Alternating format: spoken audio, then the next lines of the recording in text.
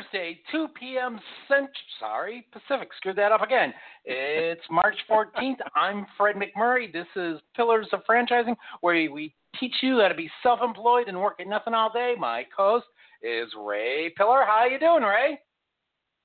I'm doing great. Did the time change screw you up? Yeah, I've been really whacked out. Tuesday was really bad, man. I was hurting bad on Tuesday. So yeah, it's time change a week, so I figure I got a week to catch up. Yeah, it always messes me up. I tell you, and then I changed from Central to Eastern time, so I'm trying to figure out, on Sunday and Monday, what time is it really? Where are you coming or going? I hear that one. I don't know. I honestly do not get how we're still, people have been griping about time change for the last 40 years that I remember, and yet no one seems to be able to stop it. Why is that? I don't know. I don't even know how it all started. I thought originally didn't have something to do with farmers. I don't know. Yeah, it was originally to give farmers an extra hour of daylight or something like that, to be out in the fields, and when we were largely agrarian, and then I think but I don't know. All I know is all of a sudden I go out in the evening and I was leaving at night, and now I'm leaving in daylight, and it kind of throws me there. Yeah. Crazy. So how's the weather there? Where are you? You're in the mobile studio, the Pillars of Franchising Mobile Broadcast Studio 1. Where are you? I am in Perry, Georgia, at the FMCA, Family Motor Coach Association rally, here with thousands of other crazy people who buy RVs and attend these rallies and have a lot of fun meeting people and getting around, talking and buying all kinds of products and looking at the RVs that are coming up, the 2020s that are coming up soon. It's just a lot of fun. So how many of the RV owners are franchisees? I don't know, but I know in the group I'm with, there are a lot of business owners, probably quite a few franchise owners as well. But I just want to basically find common ground with a lot of people out here, and I didn't think about really interviewing anybody today, if that's what you're getting at. Well, this is the Pillars of Franchising, isn't it? It is, and I'm still trying to find a way to put that across the side of my bus so that I can get a tax write-off, but all right, not able to do that. Yeah, all we need is have one of our past guests, Mike Sobel. He can do the vehicle wrap for you. I'm sure he'd give you a deal on it. We had him on the show. So, Mike, if you're listening, call Ray. He needs his vehicle wrap changed. So. Yeah, well, the problem is it's a 45-foot coach, and that's a lot of vehicle wrap. Yeah, but he was, from what I remember, he said he was wrapping military buses. So, if he can wrap a military bus, yours should be simple. Yeah, that's Mike, true. Get a hold of Ray. All right. I think we have someone who's waiting to tell us about some new information. Yeah. A gentleman by the name of Abel. Abel, you there? I'm here, guys. How you doing? We're doing well. Where are you, Abel? I am in Miami, Florida, where it is sunny and 77 degrees. Nice. How humid? A little bit. Okay. We're not there So, yet. Abel, you're the director of the Great American Franchise Expo, or did I mangle the title? No, you got it just right. It's the Great American Franchise Expo. We are a regional trade show platform. We produce franchise expos across the country, and our primary goal is to connect hundreds of franchise businesses with potential owners. Our exhibitors are these locally and nationally known companies. They have hundreds, sometimes thousands of locations, and they exhibit with us in these different cities when they have territory that they want to sell. And our attendees are local business people and entrepreneurs who are looking to start a business. Some of them are transitioning from a corporate job, others are looking to generate investment income in sort of another class in addition to their stocks and real estate and mutual funds and so on. Some of them have existing businesses and they want to add something onto it. And some of them, especially a lot of veterans and first responders, are just too young to go into full-time retirement, although they have retired from their first careers, and that they're looking to do something after that. And very importantly, the Great American Franchise Expo is a sponsor of the Pillars of Franchising. Yay. That's right. We're very happy. And no, you didn't say the magic word, but you are our sponsor, so we'll give you some applause there. So you just had a big show in Dallas, did you not? That's right. We were in Dallas this past weekend. In fact, we got that hour bump, extra daylight on Sunday, which was the second and last day of our show. We were at the Irving Convention Center, had a really, really great show. Over 80 brands were represented there, and we had a massive turnout. The exhibitors were happy, the attendees were happy, and it was a great show. It was our second one of the year. Houston was our first one back in February. Coming up, we will be in Charlotte in about a month from now at the Charlotte Convention Center on April 13th and 14th. Following that, we will be at the Cobb Galleria May 18th and 19th. So that's in Atlanta, hometown of a certain Mike Ciccarelli. One of our soon-to-be on the air guests. That's right. That's right. So you get lots of franchisors on, so people can meet, people who want to buy franchisees can talk to them. So we'll have to make sure we get all your franchisors on the show, right?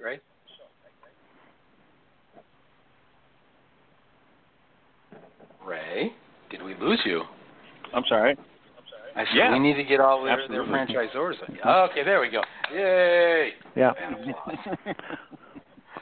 So absolutely, Fred. I'm sorry. Go ahead. No, go for it. I was going to say, we'd love to have some of our exhibitors on your show, and we have a standing offer for you to broadcast live from one of our shows as well. We're in all these major markets, and we think that hopefully your listeners would get something out of the information that you can get from those shows. One of which is a seminar series that we have that runs through both days. So a lot of our attendees come to learn about franchising, but also all of the associated information like franchise law or finance or accounting, taxes, commercial real estate, and marketing. So they don't just come to poke around and talk to a few companies. They also come to understand. Sorry, you said the magic word. You said the magic M word. Which you one said it. I'm not going to tell you. Just said the magic M word. Marketing? No? Okay. I guess it is marketing. I think I got it. So I just keep saying it over and over again and hear the applause for the rest of the day. If you keep doing that, then we're going to run out of time and no one will get on. And as much as I like the applause one, quit saying the stupid magic word. All right. Okay, I don't know how much time I have left. I just want to make sure that all your listeners know that you can get all the information you need about our expos at on our website, which is www.franexpousa.com, FranExpousa.com. And Ray, did you hear that? They want us to do live broadcasts there, so we're gonna have to figure out when we're gonna go. I did, and I'm thinking, what kind of equipment do we need to do that in a noisy environment? Well, we'll need a much more closed room, but yeah, we can figure that out. We can work it out. Yeah, I'm sure. Yeah. Well, I've always All right. got my mind going about things like that. It's dumb. All right. All right. Abel, thank you, Abel. Thank you, guys. You'll be giving us weekly updates on the shows, and we'll be getting your info onto the pillarsofranchising.com website, so everyone can go. Awesome. I'm looking forward to it. Thank you, sir. We'll talk to you soon. All right. Thank you, Fred. All right. Who are we going to have on next, Ray? Our next guest is Adam Wash, and Adam is a partner at Wash and Rains, and he is an attorney, and he is specializing in, go ahead, Adam, take it from there. Sure. Thanks for having me on, guys. I hail from the great city of Boca Raton, Florida, about an hour, depending on traffic, from Able to the north. And currently it is must be a little bit cloudier here than it is down south, but it's still a nice day in South Florida. My practice is generally a franchise practice. It is multifaceted in the sense that we represent about 36 franchisors, which keep us busy, of course, in transactional and litigation work. But I also have the privilege of representing a lot of franchisees in litigation as well. Unfortunately, down here there's quite a bit of back and forth with franchisors and franchisees, and a lot of heads button, and keeps us unfortunately a little too busy on that front. But Ray, you got your first question, or you want me to jump in there? Well, I think the first thing that comes to mind when I think of franchises and attorneys is, what should a franchisee, what should he look at before signing on the dotted line?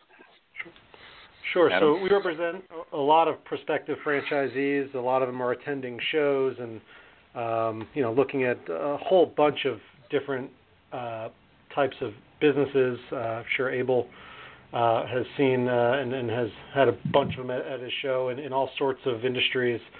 We represent a lot of franchisors in a lot of industries. So from that experience, we counsel franchisees on things to look for when they are, before they sign the franchise agreement and stroke a check for a lot of money. The key thing is, do your due diligence and then do more, because a lot of the brands out there are really, some of them are not as well known as others, and there are the Orange Theories and the McDonald's and of course the big guys of the world. But where there's a handful of those, there's thousands of smaller brands that people are looking at with folks that are selling concepts with possibly not much behind it with regard to support and notoriety. So when we're faced with a franchisee in that sense that comes to us saying they're interested in some brand that we've never heard of, we counsel them to speak to every single franchisee. Ask as many questions as you can about the support they're getting, about the communication issues, and also about the marketing that is being done in the particular area. Because a lot of franchisees that are getting into smaller brands in certain territories are really going to be pioneers and guinea pigs, because they really, the market doesn't know of the brand, so it'd be just as if they were setting up a mom and pop shop, and we want to make sure they're getting the benefit of paying the royalty fees and the initial franchise fees before they sign up.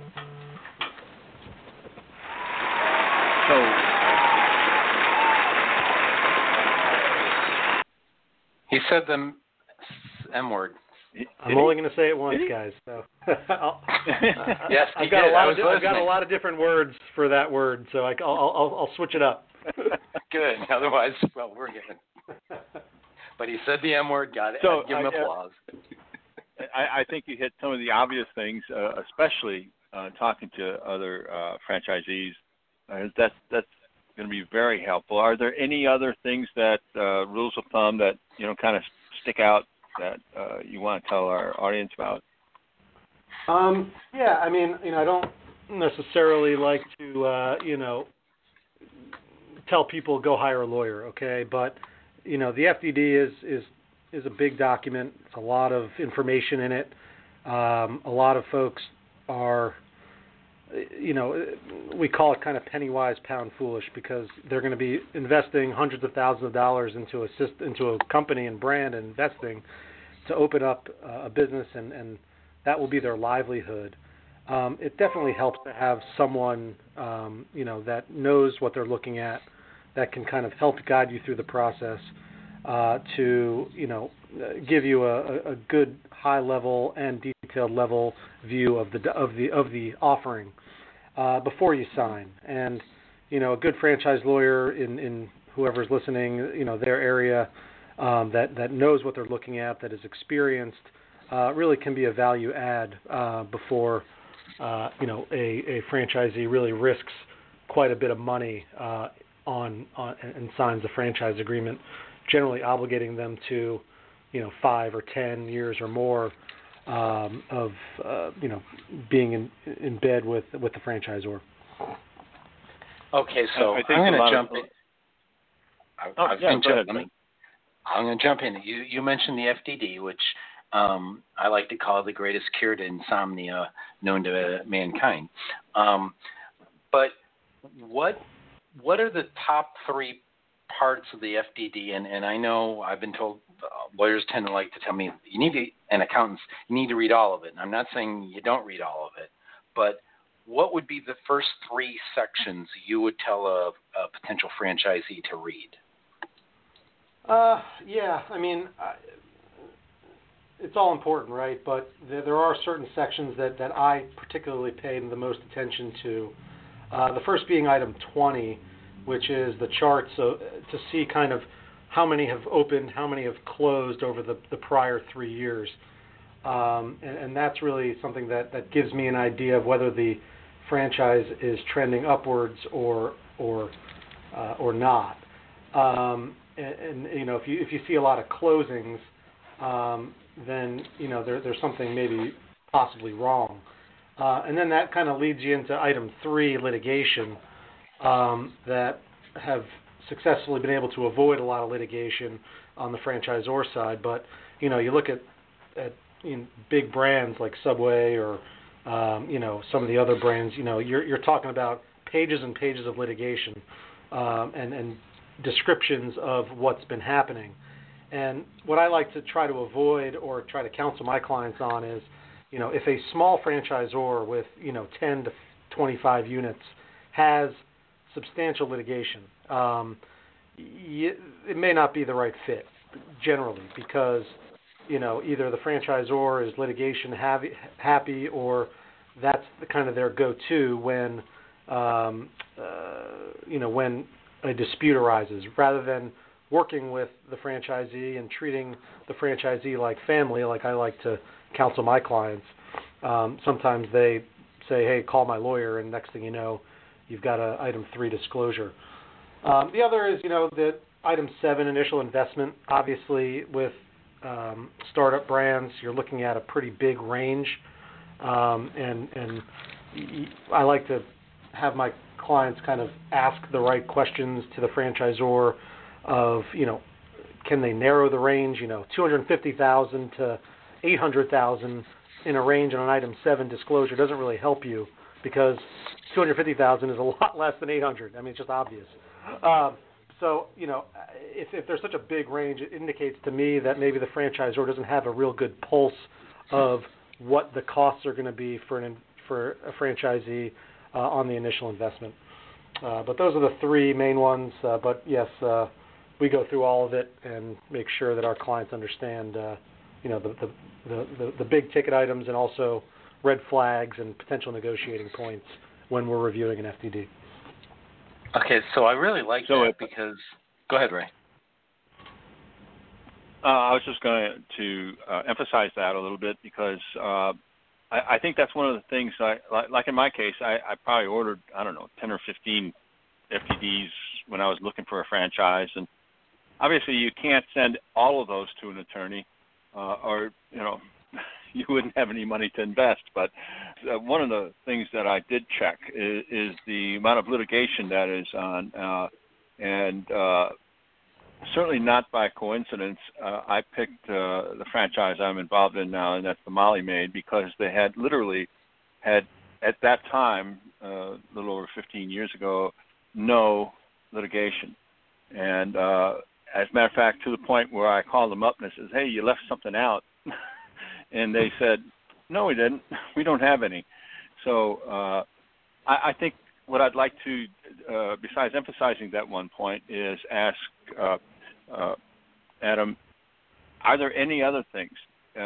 Because obviously you can't send every one of these documents to an attorney, that they can use as a rule of thumb to kind of weed out some of the other things.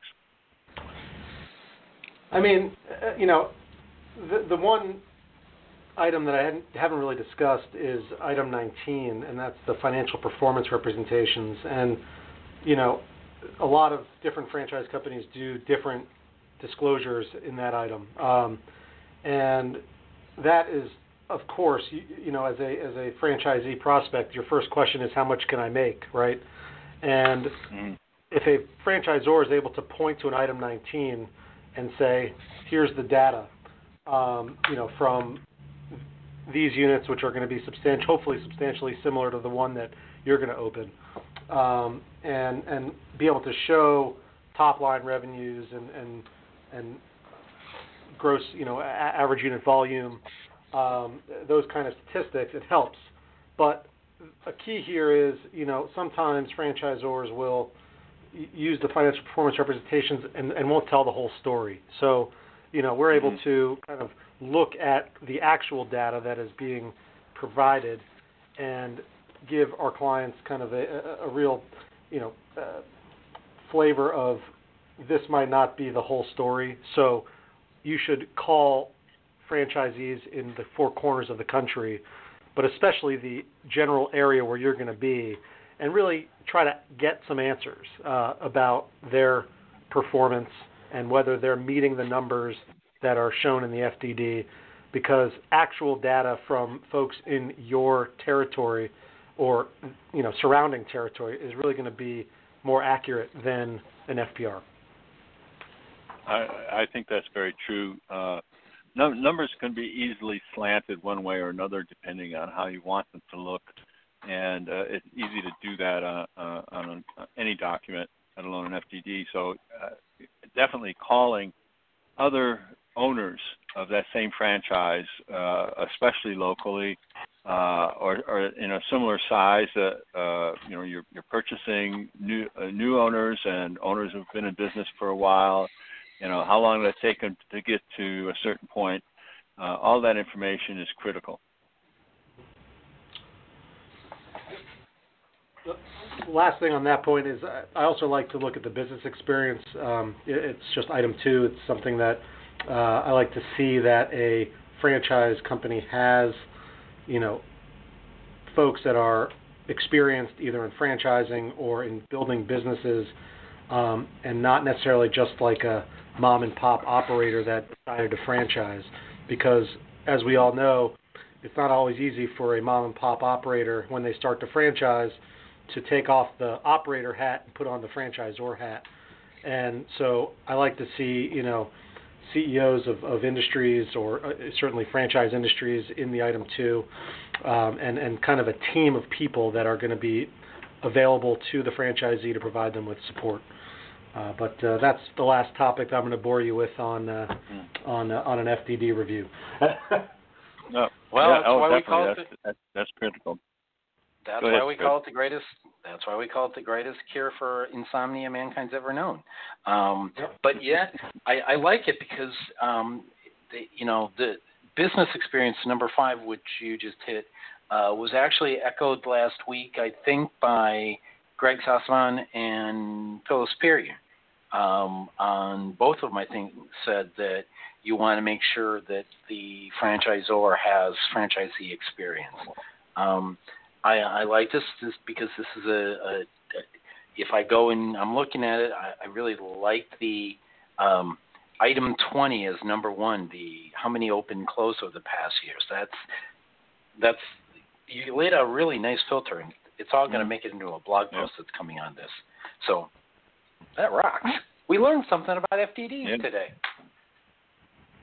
Yep. I'm not sure if I should say I'm sorry or, but hey, I'm glad. You may have helped people with their insomnia. Oh gosh, you know what? Well, maybe not, because we did have Abel in there. I totally agree with you, my friend. You got it dead on, and I have it all queued up. Just want to thank the Link Local Network for broadcasting our show. They are in the middle or finishing up their new rebrand, and you'll be able to find us on the www.linklocalnetwork.com website. If not now, very soon. Remind our listeners that they can chat on the pillarsoffranchising.com website. Go open up a chat. I can see you hanging out there, so we're happy to ask your questions. And last but not least, you can call in at 323-580-5755. That's 323-580-5755. People actually told me I have a velvet voice at the IFA show, Ray, and I said I got a face for radio. So now a word from our first sponsor. Hey, franchise owners. How's your local marketing? Do you feel like you could use some help keeping up with your social media posts and comments and reviews? Do you wonder if you could be doing more to attract local customers? Are you able to identify new move-ins to your local area?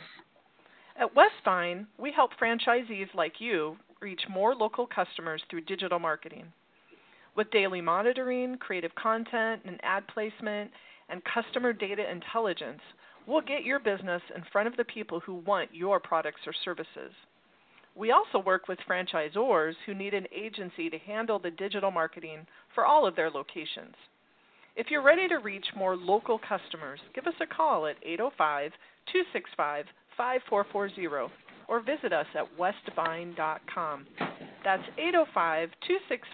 805-265-5440 or westvine.com. And we're back, and interesting note, maybe not that interesting, but Michelle was the first guest of Pillars of Franchising way back in February 2nd of last year. So, and hopefully tomorrow we pick up a new sponsor, Ray, but more on that later. So we're back. Yeah. So, Adam, you were involved recently in a really kind of hairy lawsuit, were you not? Yeah, that's one way to describe it. I was in trial, and it's actually ongoing, but I can give you some of the details. It involved a startup franchise concept and franchisees who trusted them, right, to do the right thing, to provide support, to develop the concept, to innovate, to market. And it didn't go as planned, so basically all of the franchisees in the system teamed up and hired me to bring an action against the franchisor. And 2 years later, and unfortunately a lot of money on both sides, we ended up in trial. And because my clients, the franchisees, were Vietnamese speaking, the franchisor was Vietnamese speaking, it involved a Vietnamese translator. And if you've ever been to a trial, you might find yourself snoozing, but if you have been to a trial with a translator, you're snoozing for double the time, because it takes double the time. So, we're going to be going on day 12 and 13 coming up later this month. And, really is a testament to the ability of sides to kind of work out cases early on, because once you start to go down the path, it's kind of like the cartoon of something small rolling down a hill, and all of a sudden it picks up a lot of stuff and becomes a huge avalanche, so to speak. Because once a case really starts going, and folks start spending money on both sides for attorney's fees and costs, it makes it that much more hard to settle. So, a good franchise system should have the ability to work out issues, especially early on, because it's tough for a startup franchise to even sustain this type of case, and capitalize it, and also try to operate a small franchise, so and grow. So I think franchisors are better off focusing on growth, innovation, assistance, support, and growing their brand, and really not getting bogged down by disputes and litigation. Okay, so then definitely agree with that. Go ahead. In the item 3 on the FDD, tying it back to what we learned earlier, would that be listed as one litigation, or would it be listed as a bunch of litigations because all the franchisees? In other words, would there be one litigation listed for each franchisee, or would it just be one litigation including all of them? It's one case, but I would still list all of the franchisees by name, the case style, if you will, and with a description, if I were the franchisor, of what the allegations were on the franchisee side, and also, slanted a little bit towards the franchisor in what they're counterclaiming, to make it seem to the public like, the franchisees are bringing a frivolous lawsuit and the franchisor is in the right. So you'll see that in item 3. But in this particular case, I represent the franchisees, and think we're on the right side here, of course. But the item 3 would probably tell a completely different story. Go for it, Ray. I just wanted to tie that back into what we learned earlier. Yeah, definitely. So you're a potential buyer of a franchise, and you've done all your due diligence, and things are just going smoothly, but then you're just not getting the support. Your expectations are not there, from the franchisor. And at what point do you, throw up your hands and say, I need to contact an attorney? And I can tell you over the, just recent memory over the last 3 years, for example, we've represented people that have been franchisees for, 5-10 years, and realize after that point they're, just not making money. They're pumping money into their brand. Their brand's not growing. That's a little bit more of a difficult situation because there's a lot of history. But recently, a lot of our clients are coming to us almost right after, it seems, they pay the franchise fee, realizing what they've paid for is not necessarily what they're going to get, and they're concerned about pumping in more money to the brand to, that it's going to be a loser. So, right. For example, I represent franchisees that have only just paid their multi-pack franchise, 3-pack or whatever, for 3 units, and they've already invested in 1 unit. They've signed a lease, but after you sign, you kind of get access to the president, the president's calls, and you get access to the other franchisees and kind of get a real idea of what's going on, which you don't really get unless you do a lot of due diligence before, okay? And there is a big issue in the system with the point of sale system. So, it's almost as if the franchisor is saying, we don't have something tangible right now, sorry, existing franchisees, but it might take us 6 months to a year to fix. And so if you've just spent over $100,000 to buy 3 units or 4 units or 5 units or whatever of a concept, and you need to wait a year, to get a functional POS. That's obviously concerning, and so we're about to address that situation. And not to bore you, but another situation is I reviewed a franchise agreement for a vacation rental concept, and advised our client, what was my concerns, and he decided to proceed, and now it's a month later, or 6 months later, and things that I talked to him about are kind of coming to fruition, and now he's looking to figure out his options. Unfortunately, after you sign the franchise agreement, unless there's fraud or some violation of the franchise rules, it is quite difficult to rescind an agreement unless there's a particular state law that might apply. But once you've signed the franchise agreement, and the franchisor has the money, it's tough. You're screwed. That kind of brings to mind, though, do franchise agreements have buyer's remorse clauses, or could they have buyer's remorse clauses?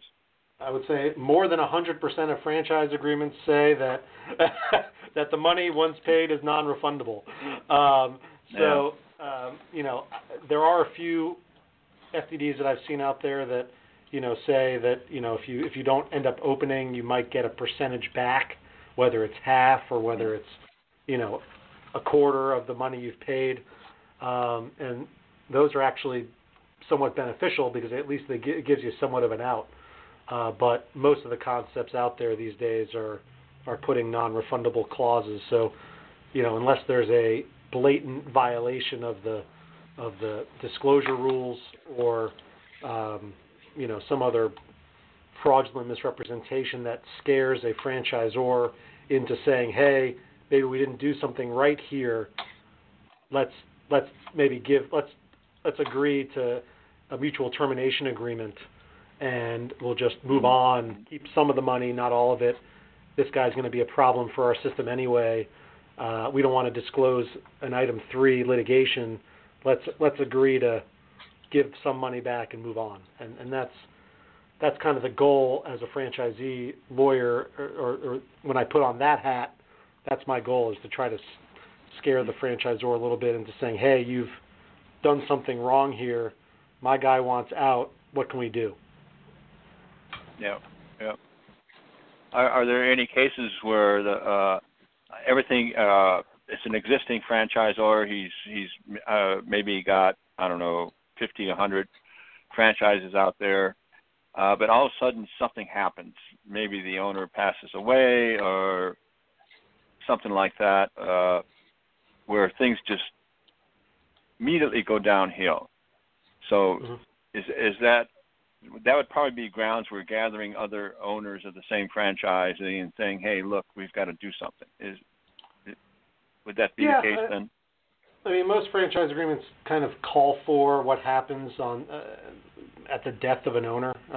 It's kind of, I would say in bigger systems more common. In startup systems, it's, might come up here and there. But, generally speaking, the franchisor has the right to step in and manage, and they usually give a time period for the estate to, pass it along to a new operator that the franchisor must approve.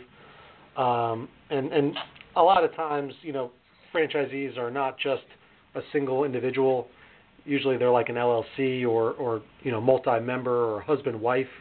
And so if one person dies and someone else takes over, that's usually not an issue for the franchisor as long as the person who's really going to be responsible is approved and does training and so on and so forth.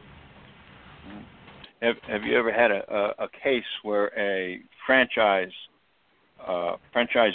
was sold and things began to go downhill from there? There's publicly available information. For example, like Tim Hortons is a example of a company that got sold to RBI, and I think when that happened, again, this is all public.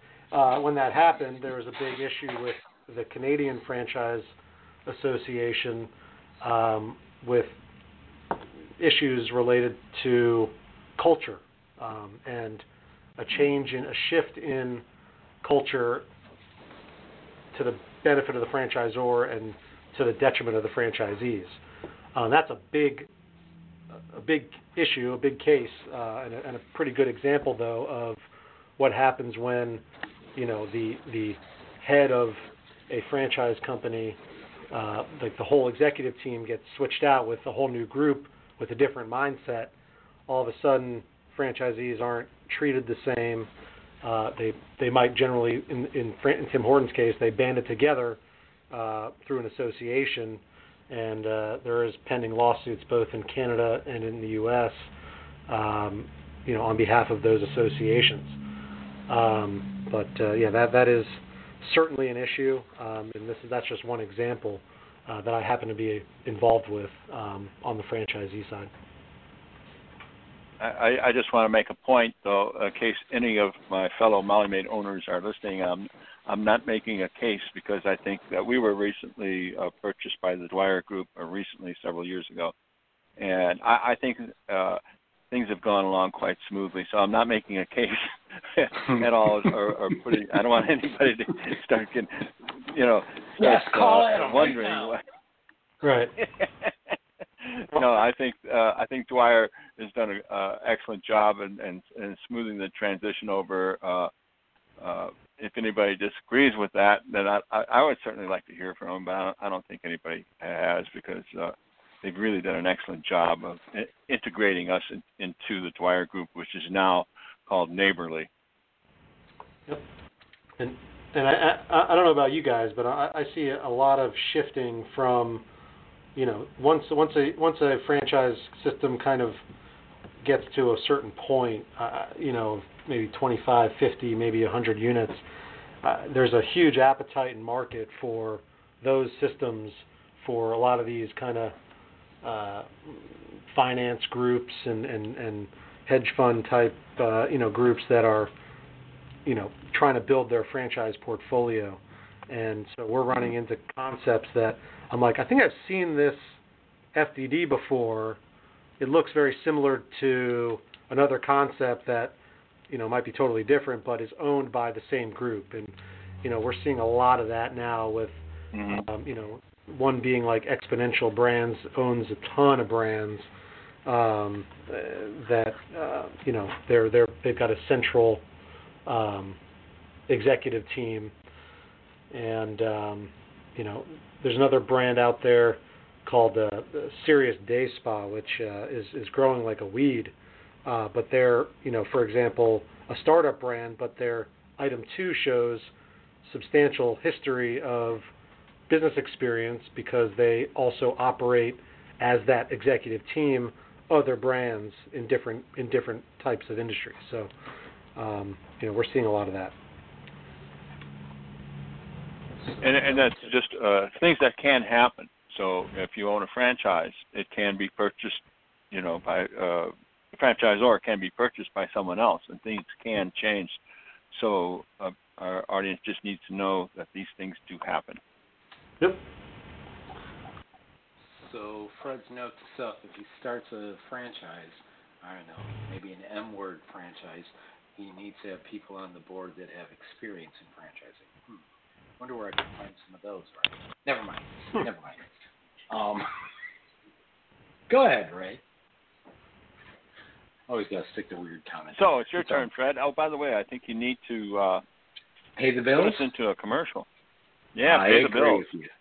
Let's pay the bills.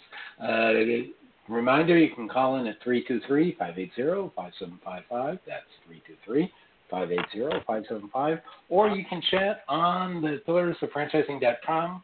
website, and we'll ask those questions. On a new note, if you're on Telegram, you can join our franchising channel.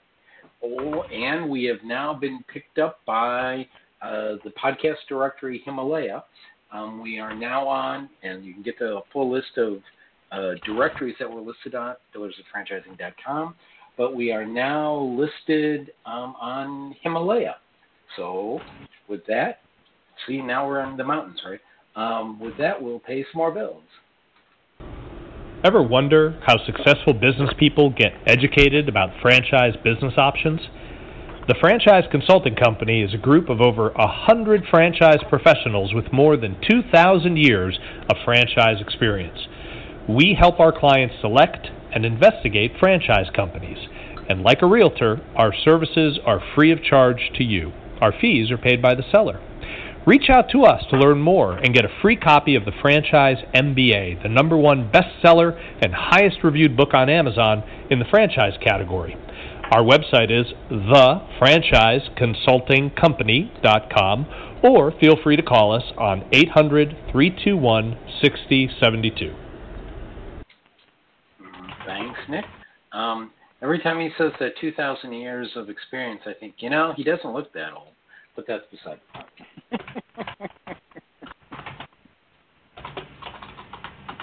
I always love that. So, Adam, what is we kind of covered this in a couple of places, but the franchisees you get that come to you that want to sue, what's the #1 sticking point that makes them want to sue? It's a good question. I've heard a lot. Part of my job is part lawyer, part kind of psychiatrist in a way when it comes to franchisees, because a lot of times they're coming to us at the end of their rope, either financially, emotionally, and they're looking for answers, and we're need to be upfront and honest with them about what we can do and what the potential outcomes are, and one being the risk of it getting worse, right? Getting into litigation, potentially losing, and then all of a sudden a bad situation has gone worse, and it's a real risk because most franchise agreements are slanted very one-sided in favor of franchisors, and I can speak to that because I also represent franchisors and draft FDDs that slant towards them. So. But when a franchisee comes to me, it's usually an issue where there's a breakdown in communication with the franchisor, or there's just a dip in revenues that isn't being addressed with the adequate support or marketing that you would expect a brand to provide. And I've got clients who are pumping in money to their business just to keep it afloat, and that's just never a good situation. When a franchisee is operating, it really comes down to numbers and whether or not they're making enough to live on and what they expect. And if they're not, they start kind of poking around the corner, and things usually get heated sometimes between the franchisee and franchisor. Words are said, and then it kind of snowballs from there in a lot of teams. Sorry, you said the M word. But yeah, it's. I've heard the full gamut of reasons, and sometimes I have to tell a franchisee, that their case is no good, and if there's no case, sometimes we'll send a Hail Mary demand and hope that there's some room to negotiate and try to get them at least out of the ongoing obligations, which are, if you terminate a franchise agreement on a franchisee, sometimes there's a built-in liquidated damages clause, or there's, the potential for a claim against the breaching franchisee for shutting down for lost future profits. So sometimes it's if a franchisee comes to us and their case isn't so great, our goal is to just kind of wrap a bow on the situation, make whatever claims that we can, and try to get out from a bad situation and just avoid future problems. Ray, How much leeway if you're signing a contract and you go to your attorney to buy a franchise, and your attorney says, "Wow, these are there's several articles in here are really it could really hurt you." How much leeway is there with the franchisor to remove those items from the contract? I mean, do you see that happening, or is it pretty solid? Yeah, we look to the termination clauses because we've been involved in so much litigation, and I have personally. I always look to see what is the basis of termination, and I think there's a good there is some wiggle room there to clarify and kind of reduce the reasons or for automatic termination to give the franchisee an ability to cure any sort of issue, right? So there's usually two bases for termination. One is automatic, and those are things like if you abandon your business, if you or your entity file bankruptcy, or are dissolved. Those are the big ticket items that would give a franchisor the right to terminate. But then there's also kind of this clause in most franchise agreements that say, if you make a material misrepresentation to us, we can terminate you automatically without question. And I've been on the other side of that sort of situation where a franchisor just said to our clients, we're going to terminate you based on this provision, but not tell you what material misrepresentation it was, So it's like, yeah. Okay, so so now when I'm looking at that clause, I'm saying to my clients that are prospective franchisees, hey, let's kind of give them less reasons to get rid of you, and more, let's at least give you an opportunity to respond and to cure whatever issues there are. So I've been seeing a lot of wiggle room there, but overall, franchisors aren't so keen to negotiate away clauses that will benefit them.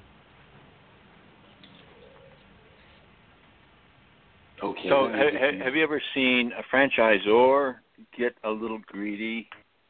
I'm just curious. It just came to mind. Get a little greedy and say, hey, I'm just going to claim that this guy's not fulfilling his contract because I want his franchise. Have you ever heard of that happening? I'm just curious. Yeah, I have definitely heard of that, and I've been involved in litigation involving that exact issue. And it's currently pending, so I can't really go into too much detail. Yeah. But absolutely, and it sometimes happens with area representatives or area developers, right?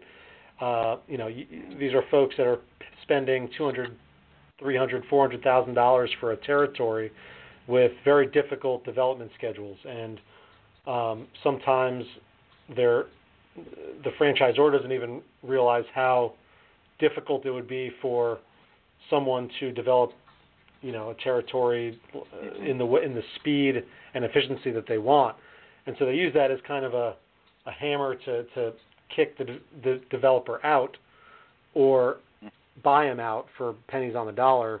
When developers have viable businesses, they're operating as kind of a sub-franchisor in certain territories, collecting a percentage of the royalties, and then all of a sudden they get hit with a demand or a termination notice, and all of a sudden the franchisor is getting 100% of the royalties. So there's a real incentive for franchisors to do that financially, but most good franchisors will pay consideration and value to a developer to get them out if things are going south, because those businesses actually have they're valuable. Mm-hmm. So I think we need to I'm going to ask you a question, but first, before we get to that point, if someone needs to get a hold of you for whatever reason, what would be the best way of doing that? Sure. So I'm on Twitter. That's a good way. At Adam G. Wasch, WASCH, but I'm always available on my direct line, 561-693-3234, or by email, awasch@waschrains.com. You can also get to me through our website, waschrains.com, WASCHRAINES.com. So I'm 24/7. I talk to a lot of my clients via text at all hours of the day, night. I think it's one thing that I have over a lot of lawyers that have gatekeepers and keep their clients at bay. And my wife would probably prefer the latter, but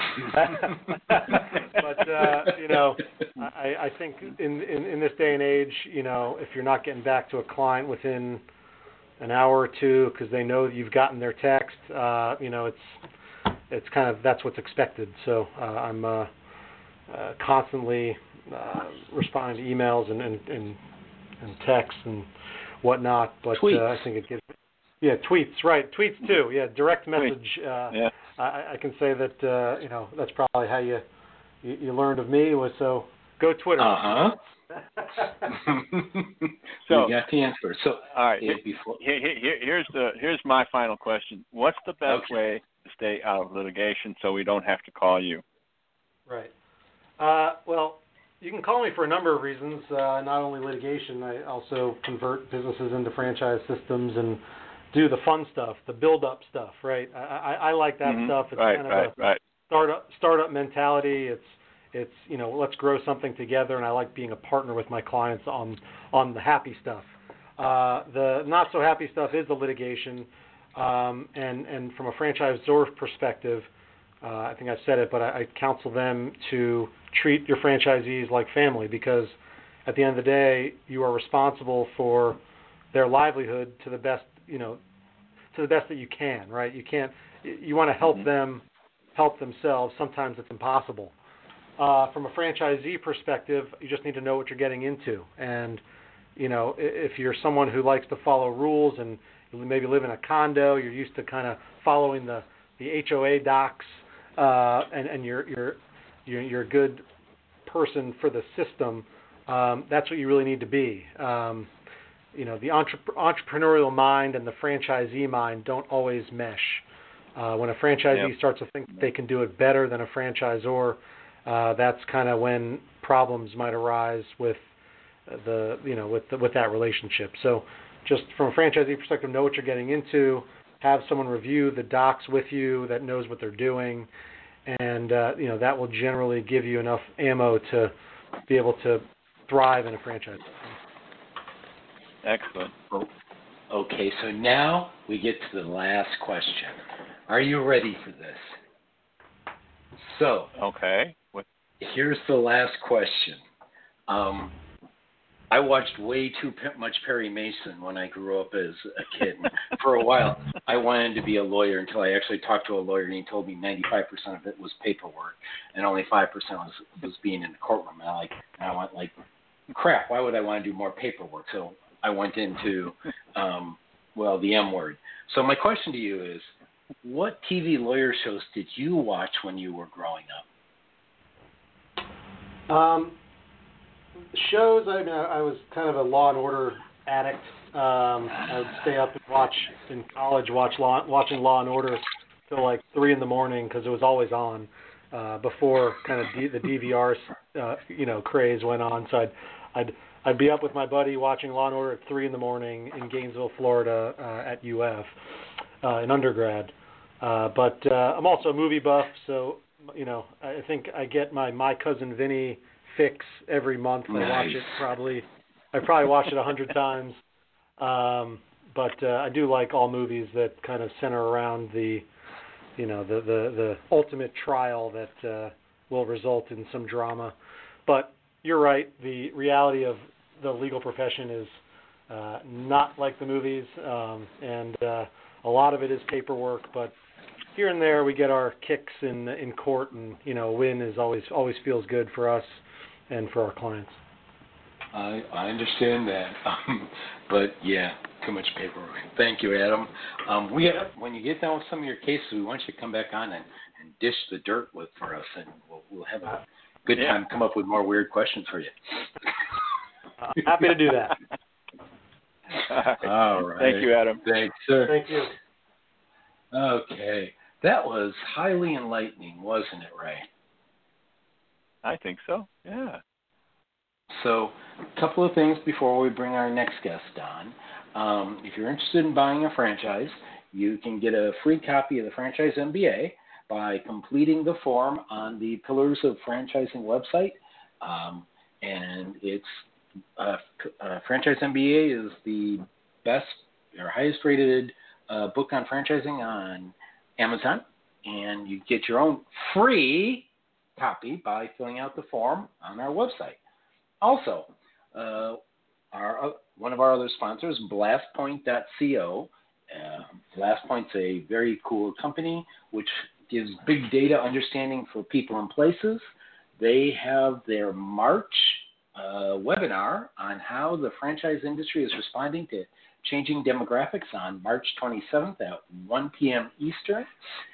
You'll learn about the impact of aging baby boomers, the emergence of millennial spending power, and the expanding impact of dual income families.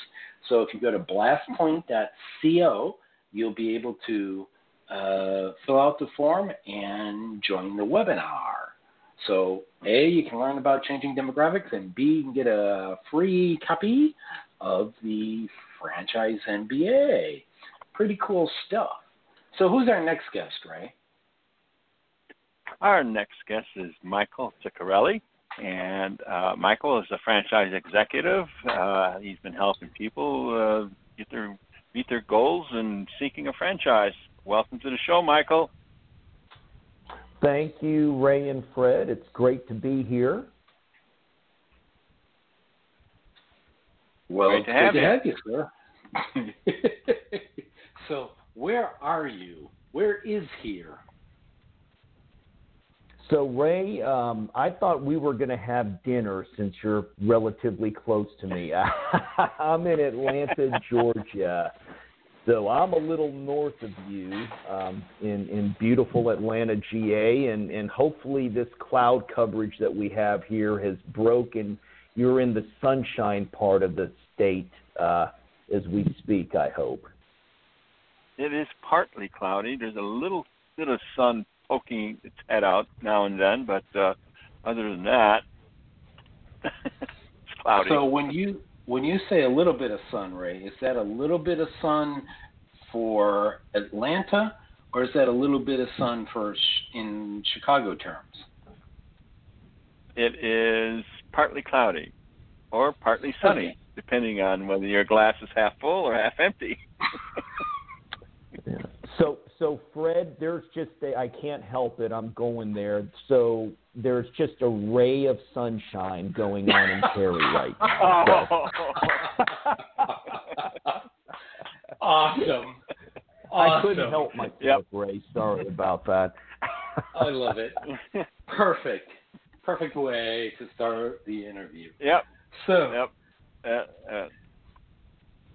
Go ahead, Fred. I have to say, Ray didn't butcher your last name. How is that possible? I think it's possible because I'm fairly good with ethnic names because I grew up on the south side of Chicago. In the past, there's a lot of ethnic areas in the Chicago area. So going to high school with a lot of different nationalities.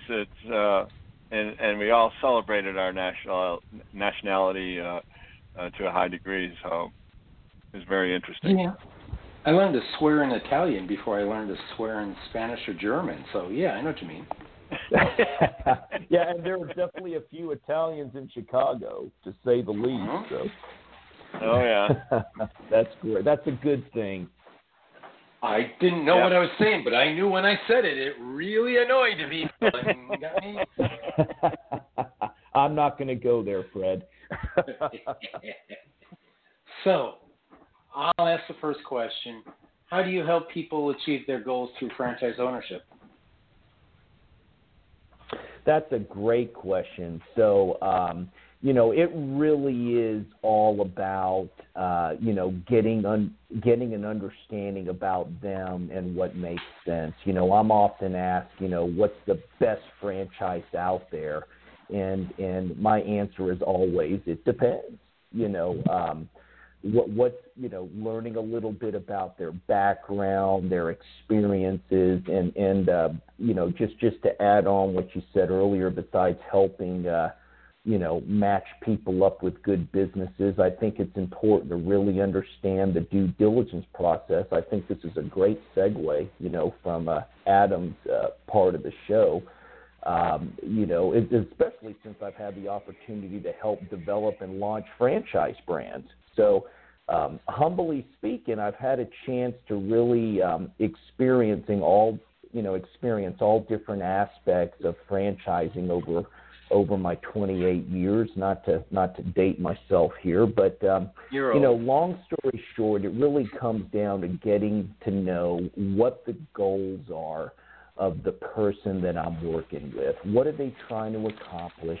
What is it that they're looking to do? What is their reason for, wanting to go into business? Do they already own a business and they're looking to diversify their portfolio? Are they relatively, new at being an entrepreneur and they're wanting to understand the benefits of how you could leverage a franchise system? Where are they at financially, right? It's not always about, what's just a good fit. It has to make sense. They have to be able to afford it. I think, as Adam mentioned, you have a lot of people that go into this franchising world, and that if they're undercapitalized or if they really don't know what they're getting into, that could be a problem. So I'll ask one other quick question, and then let Ray ask a couple questions. How much capital should somebody have if they want to buy a franchise? That's a loaded question, Fred. I know. Yeah, but I'll do my best to answer it. I'll tell you. Besides the money, a nice credit score is always important. Basically, most lenders, whether you're going through a conventional bank loan, the SBA, there's a lot of different funding options, to not get us in the weeds. But that's, one of the resources that you can leverage, or lenders. But honestly, franchises, that investment range is pretty broad. So, it could be anywhere. There's franchises out there that may, have a $50,000 liquidity requirement, and there's some that, on the grander scale, more your legacy type franchise brands that may require $1 million liquidity requirement. So typically when you're looking at a franchise, liquidity and your net worth comes into play, and that goes back to, what makes sense, for an individual that may be looking for a business. You certainly don't want to talk about a Hilton hotel if it just isn't practical or makes any financial sense for that candidate. So you try to be realistic. And the beauty of franchising is there is a broad spectrum of opportunities out there. You don't necessarily have to have $1 million in the bank. There's a lot more to franchising, and you may have even spoken about this on one of the other shows, beyond, some of your food franchises, your McDonald's and Taco Bells of the world. There's a lot out there. There's a lot of good, service, home-based type of franchise brands that have very reasonable liquidity and net worth requirements. And what I'm hoping to share today is really getting into, if you do find a franchise brand and you're, leveraging a franchise consultant to be able to explore and get educated and exposed to some of these opportunities, the beauty of all of this is that the due diligence process is a very transparent process, and you have an opportunity to really understand, what these franchises offer in terms of support, their track record, the training, and obviously validating that it's a good model on its own. But that would be a long-winded answer to say there's a lot out there. I mean, as we all know, franchising permeates just about every industry, and there's just a wide range of investment opportunities. I think you mentioned something, Michael, that maybe some people don't consider, and that's loan potential. So if you are looking at how much, maybe not necessarily liquid funds, but in case something does happen, if you have a good credit rating, you could conceivably take out a business loan that gets you past a certain point. Yeah, absolutely. Just a very quick top line on that point is that, it typically, as Adam was mentioning earlier, you have an opportunity to look at the investment ranges and cost, and you would like to think that a franchisor is going to include, working capital, right? You want to understand, every business, as we know, has a startup or a launch phase, and you have to be able to be capitalized to get through that, because while you're going through that, you still have bills to pay, especially if you're transitioning out of a corporate job. So if you don't have the working capital, or you don't have a certain amount of equity that you're going to invest into the business, then you absolutely want to be able to factor that in when it comes to your funding, and understand not only through the franchisors, but through your due diligence with franchisees on what type of working capital you need to launch that brand the right way. And if you have a good understanding, I like to help candidates in making sure that they understand what their monthly budget is. I work with a lot of folks that have either been downsized, or they're C-level folks that are in transition and they're looking to replace a respectable salary. And they're also, at the same time, while there is an income coming in, they're looking to make a substantial investment. So you have to think this through as you prepare and go down to fund your business. Mm-hmm. Definitely. One of the things we talked a little bit with Adam about was looking at at what point when do we have an attorney look at the FDD. But can you give us some rules of thumb, basically, at what point? In other words, like when I was looking for my franchise, I had a checklist of different items, the yes column, the no column, and I list the various franchises, and what would be on your checklist if you were looking at, say, 5 to 10 different franchises? What would you say yay or nay to of the various franchises you may be looking at?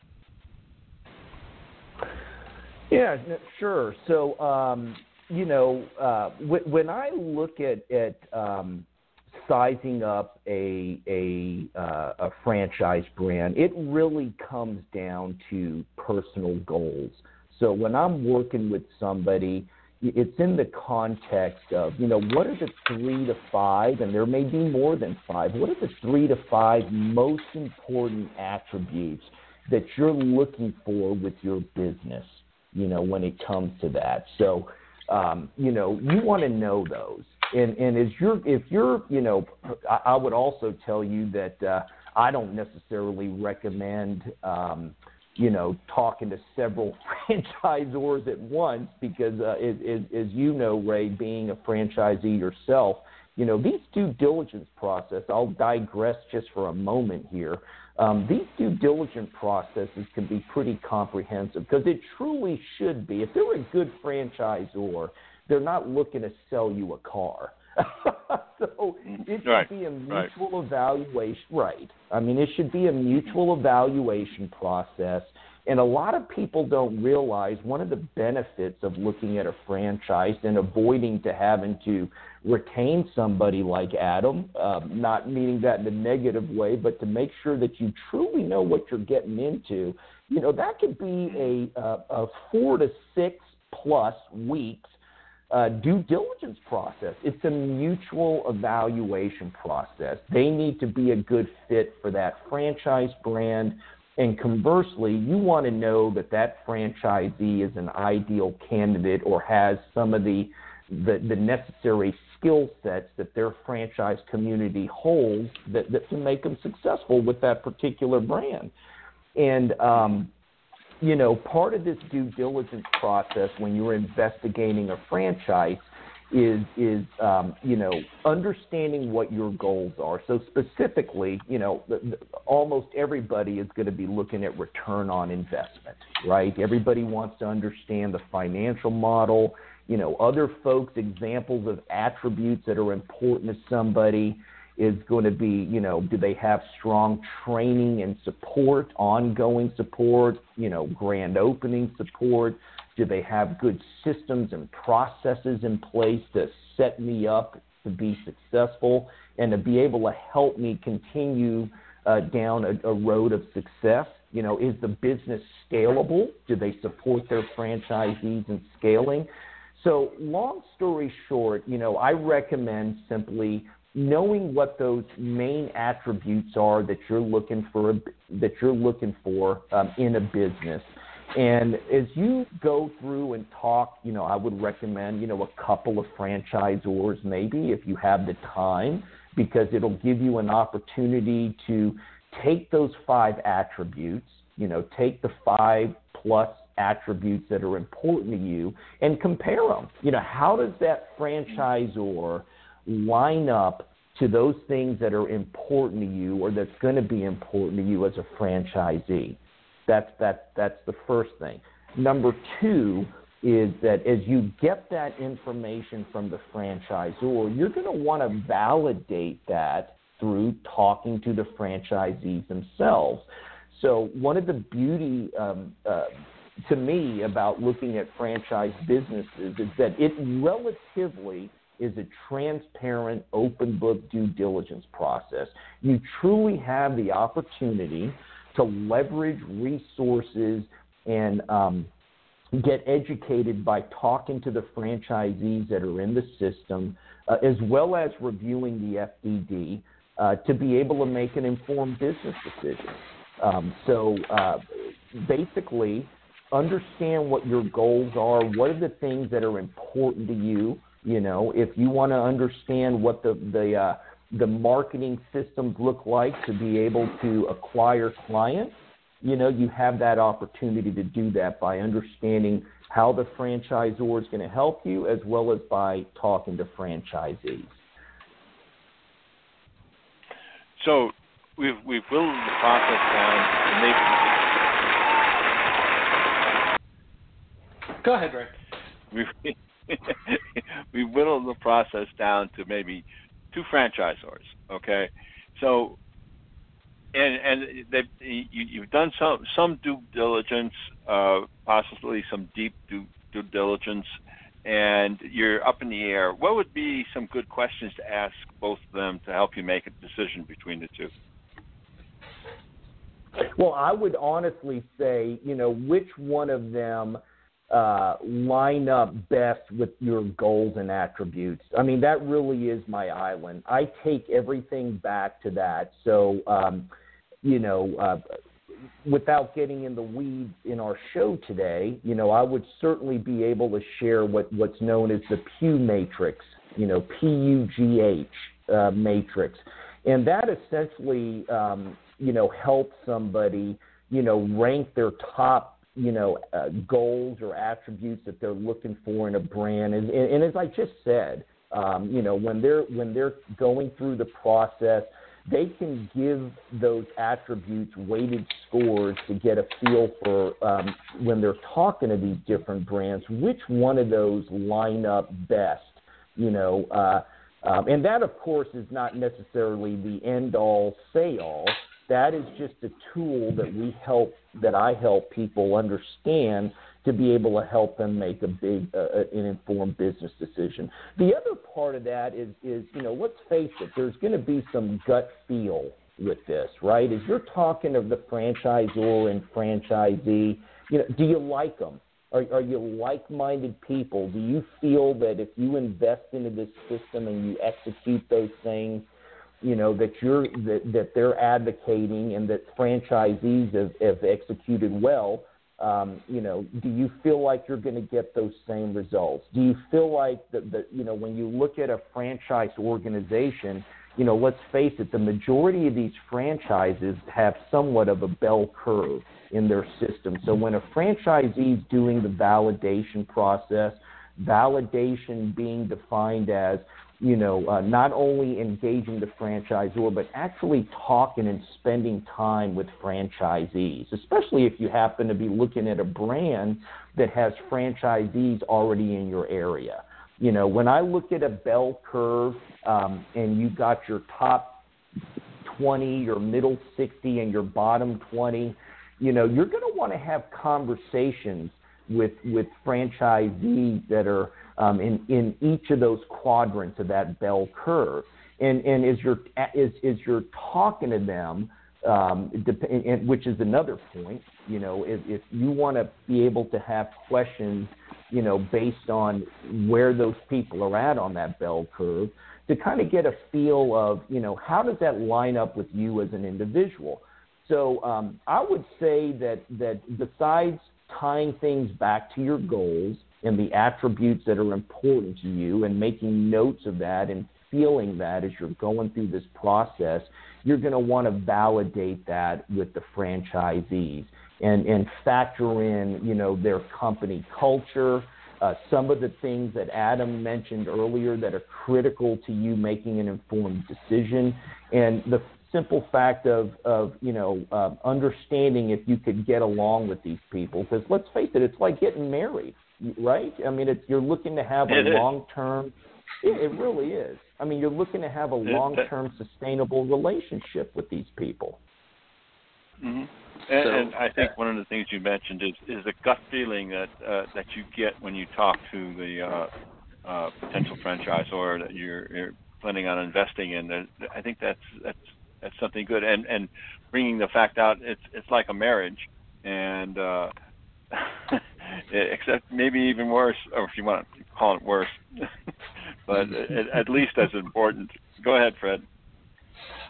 Just cracking me up. I do want to remind our listeners that they can call in at 323-580-5755 to ask questions, or the people at the website listening, and one of them I know is Charles.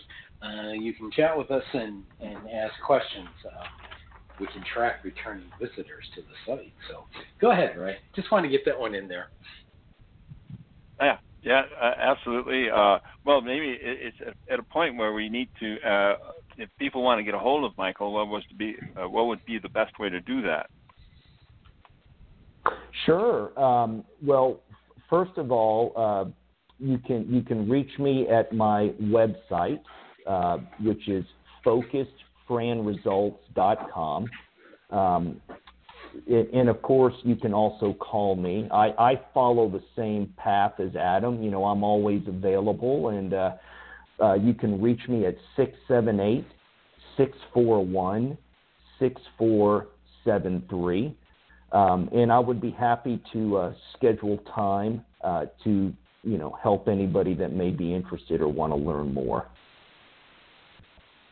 Excellent. I'm looking on LinkedIn here, and I see a word that I've never heard before. Maybe you can help us with that, and that's Frantpreneur. Yeah, I noticed that too. I like that. Frantpreneur. That's right. a entrepreneur is somebody that wants to, entrepreneurs are usually, folks that, like to create, and there's nothing wrong with that at all, because you can still create being in a franchise system. I would have to say a entrepreneur is somebody that likes to leverage the franchise model, something that's already been proven or should be proven, and the old saying of going into business for yourself but not by yourself. And if you're able to leverage a franchise system, to help you achieve those goals, and that particular franchise has those attributes that you're looking for in a business model, and you do that well, you're a frantrepreneur. Absolutely. Hey, Fred, we got to put this in our lexicon, okay? Yeah. So I think what we need from Mike is a blog post on that topic that we can put up on pillarsofranchising.com. Oh, yeah. If you're willing, Mike. Oh, absolutely. And as we started off our segment here, I love talking to people about, what's the typical investigation due diligence process look like when you're investigating a franchisee? You'd be amazed at how many people don't realize that there is a lot more to it. And it's truly not, like buying an automobile, but there's a lot of steps there. There's a lot of resources that can be leveraged, and if you're doing it the right way, there could be some good learnings that come from that to help you make an informed business decision. So in that vein, I'll ask you the question I asked Adam. Obviously, everyone says you have to read all the FDD, but as Ray pointed out, if you're looking at 20 different franchise FDDs, you don't want to have to scramble your brain.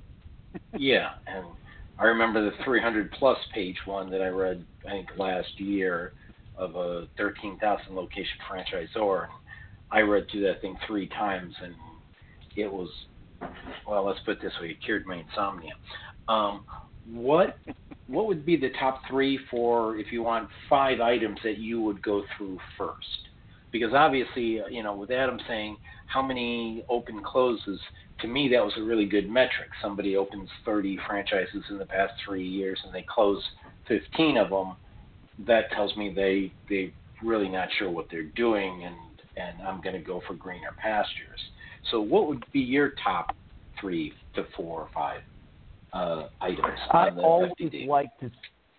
Sure, I didn't mean to interrupt you there. No, go for it. I always like to start with the franchise agreement. To your point, that is a lot of information. And more or less, that FDD is basically that franchise agreement, drawn out and explained in plain English without all the legalese speak, so you know what you're getting into. So I like to start with the actual franchise agreement, which, by the way, an FDD contains or should contain.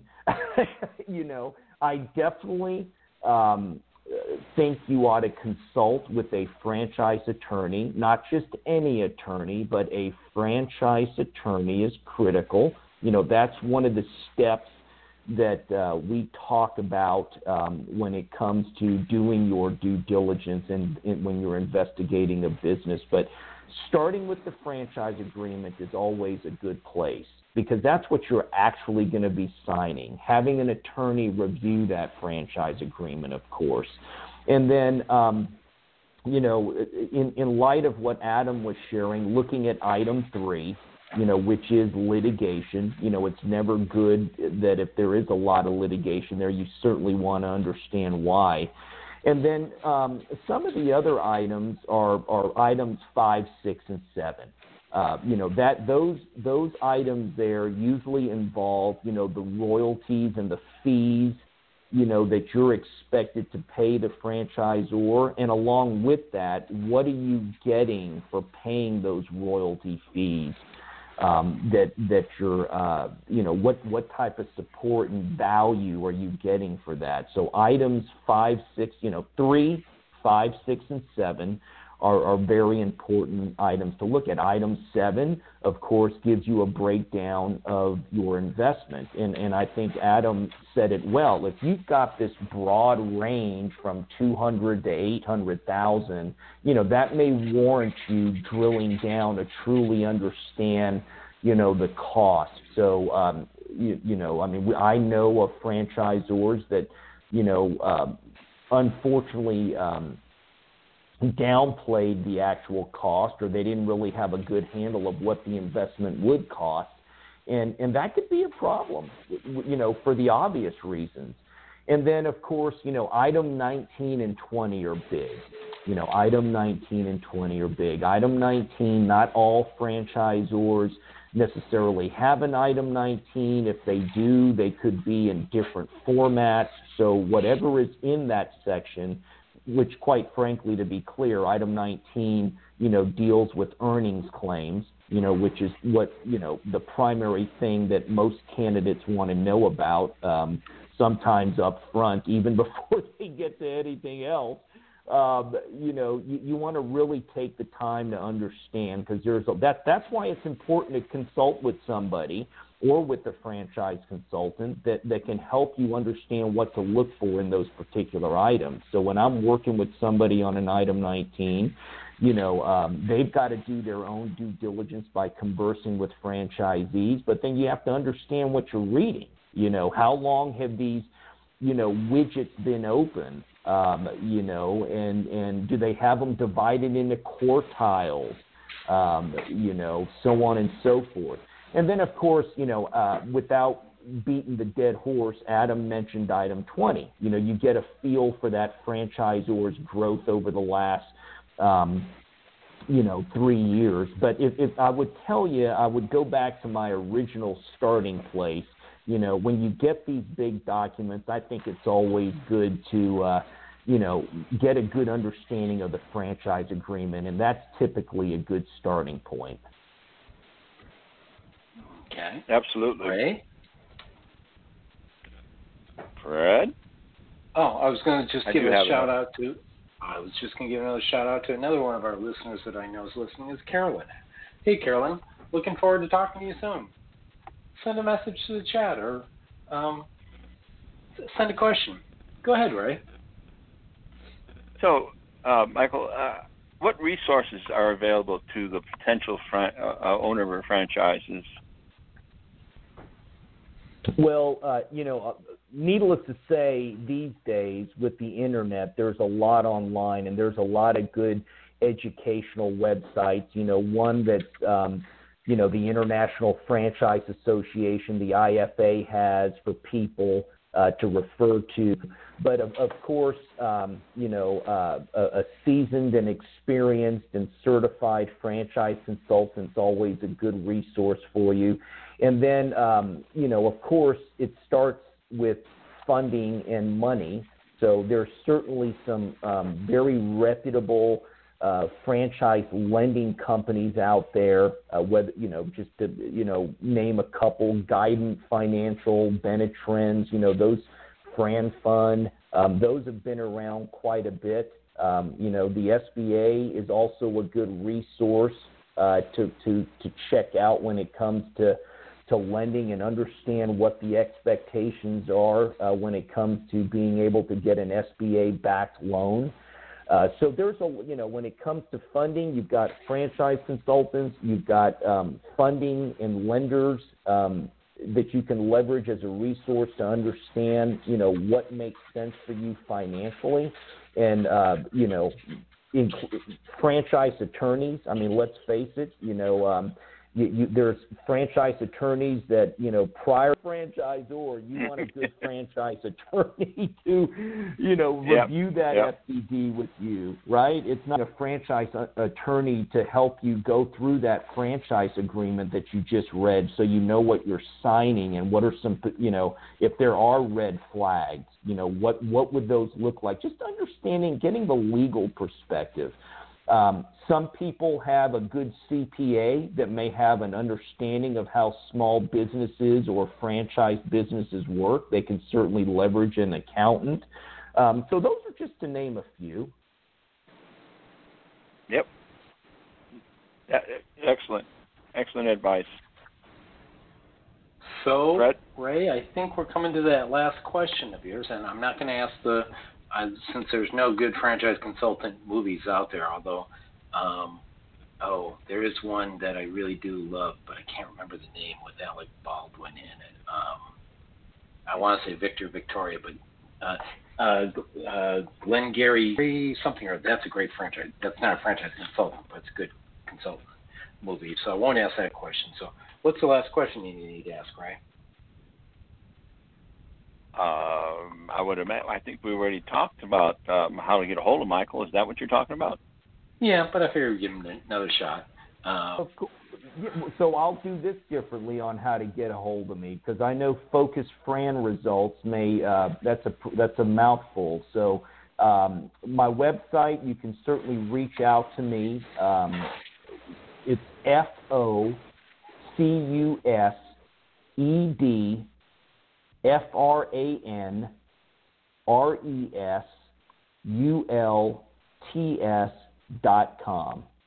So, and of course, my number again is 678-641-6473.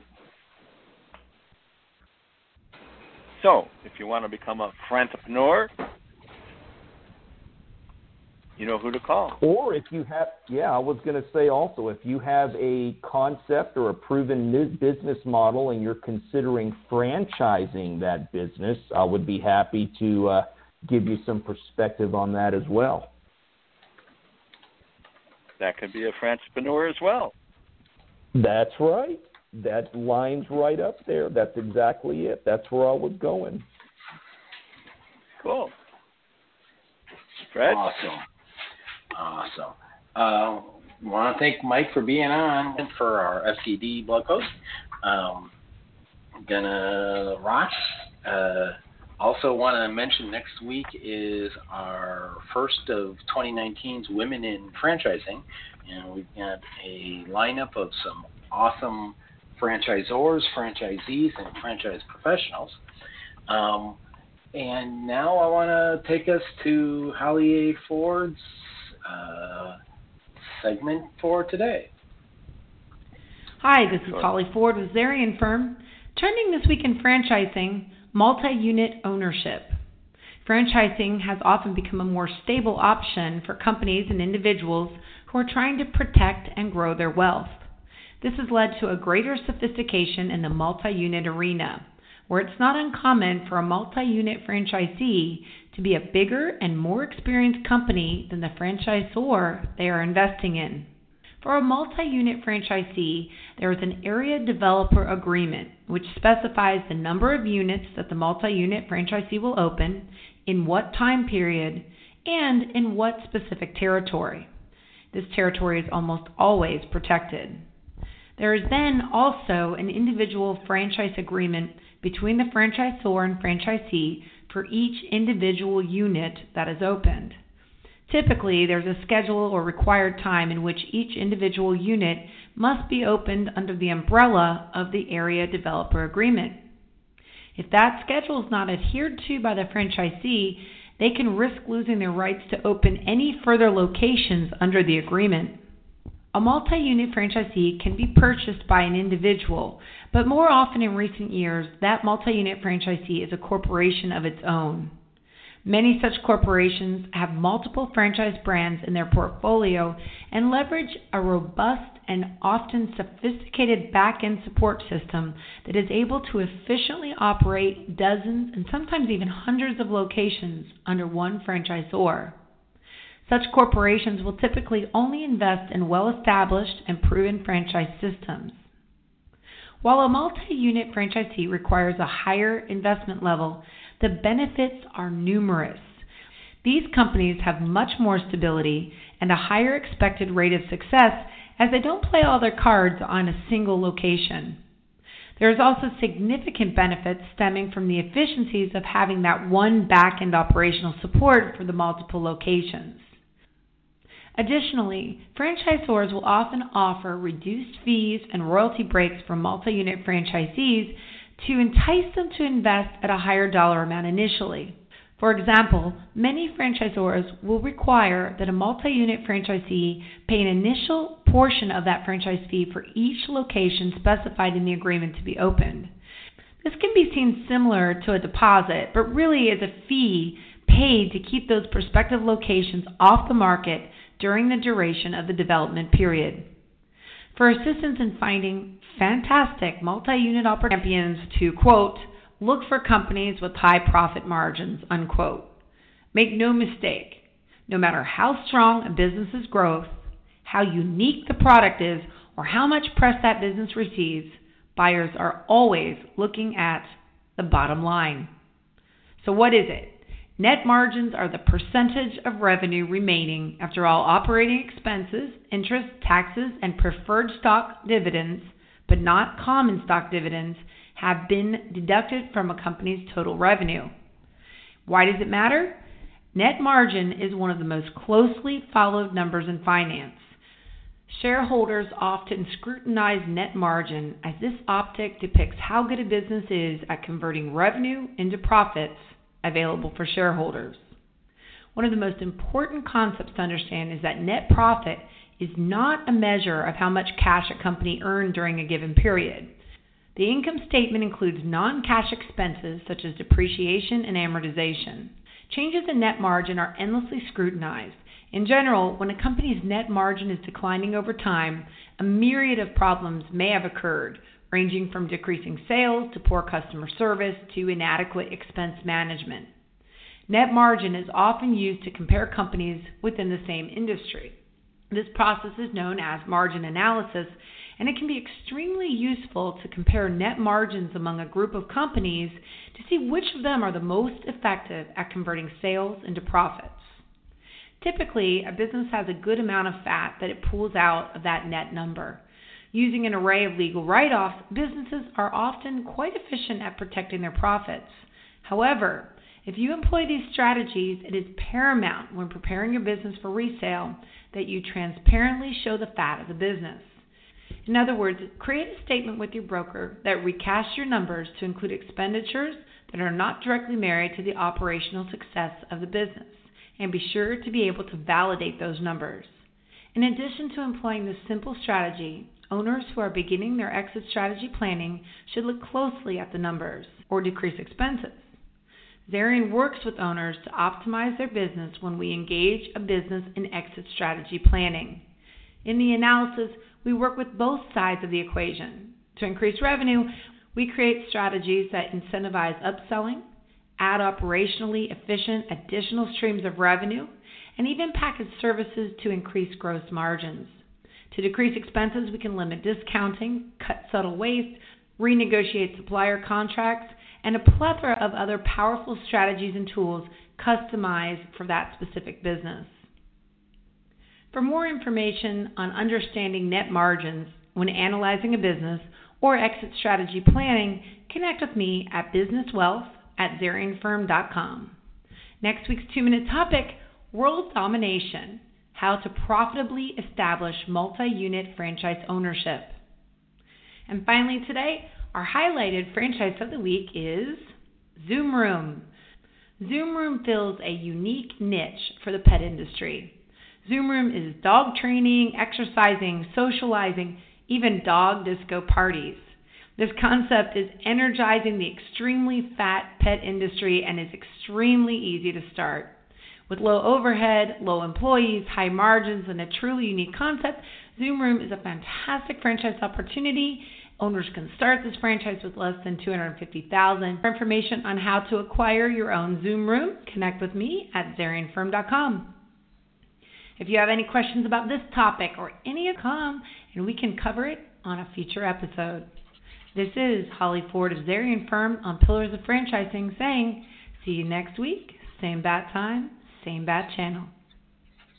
Thanks, Holly. Great topic. And wow, I hope our Holly sounded great. She did. She really did. Yeah. Sounds like she got rid of the cold she had last week. Yeah. And Holly will actually be our special guest co-host next week on the Women in Franchising show. She'll be woman-splaining to you and I what our guests are saying, so we won't sound stupid. That sounds great. Well, that's easy for us guys to do, is to sound stupid. So, amen. We got some grand stuff from other places, and I hope everyone will give the feedback on the way we've started doing guest pictures, which including our nice logo, and thanks to Michelle Rumpel of Westvine for making that happen. Now I got to go back and retrofit everybody, but I think they're really kind of classy. Far better than what we're doing, and we'll make that going forward. We're hoping to start advertising the show on a couple of new channels. Like I said earlier, we're now on Telegram. So we keep expanding the audience, and a reminder to folks that if you're interested in buying a franchise, you can complete the form on the website and receive a free copy of the Franchise MBA, highest rated book on franchising on Amazon by Nick Mianakis. Any final thoughts for our listeners, Ray? No, well, except that I thought it was an excellent show. A lot of good ideas that were put out there. I think it's important for everyone to do their due diligence, and that way you won't have to go the litigation route. Amen to that. I wouldn't mind. Like I said, I at one point thought about becoming a lawyer, and then learned there's way too much paperwork. I always loved Perry Mason. Law and Order was good too, but I've been in lawsuits before, and I will tell you some of the best words you ever hear is, I find for the plaintiff, you have to pay him back everything he's ever paid you. I heard those words, and man, my heart just sang that day in court. So I don't like going to court unless somebody's paying me to. So, all right, my friend. I try to avoid that. Any sane man does. So take care in the Mobile Broadcasting Studio 1, and we got to get a hold of Mike Sobel and see about, rewrapping the beast. Yeah. We'll see what we can do. Talk to you. Thanks. Great show. Bye, all. Thanks, Fred. Great show. Thanks, Ray.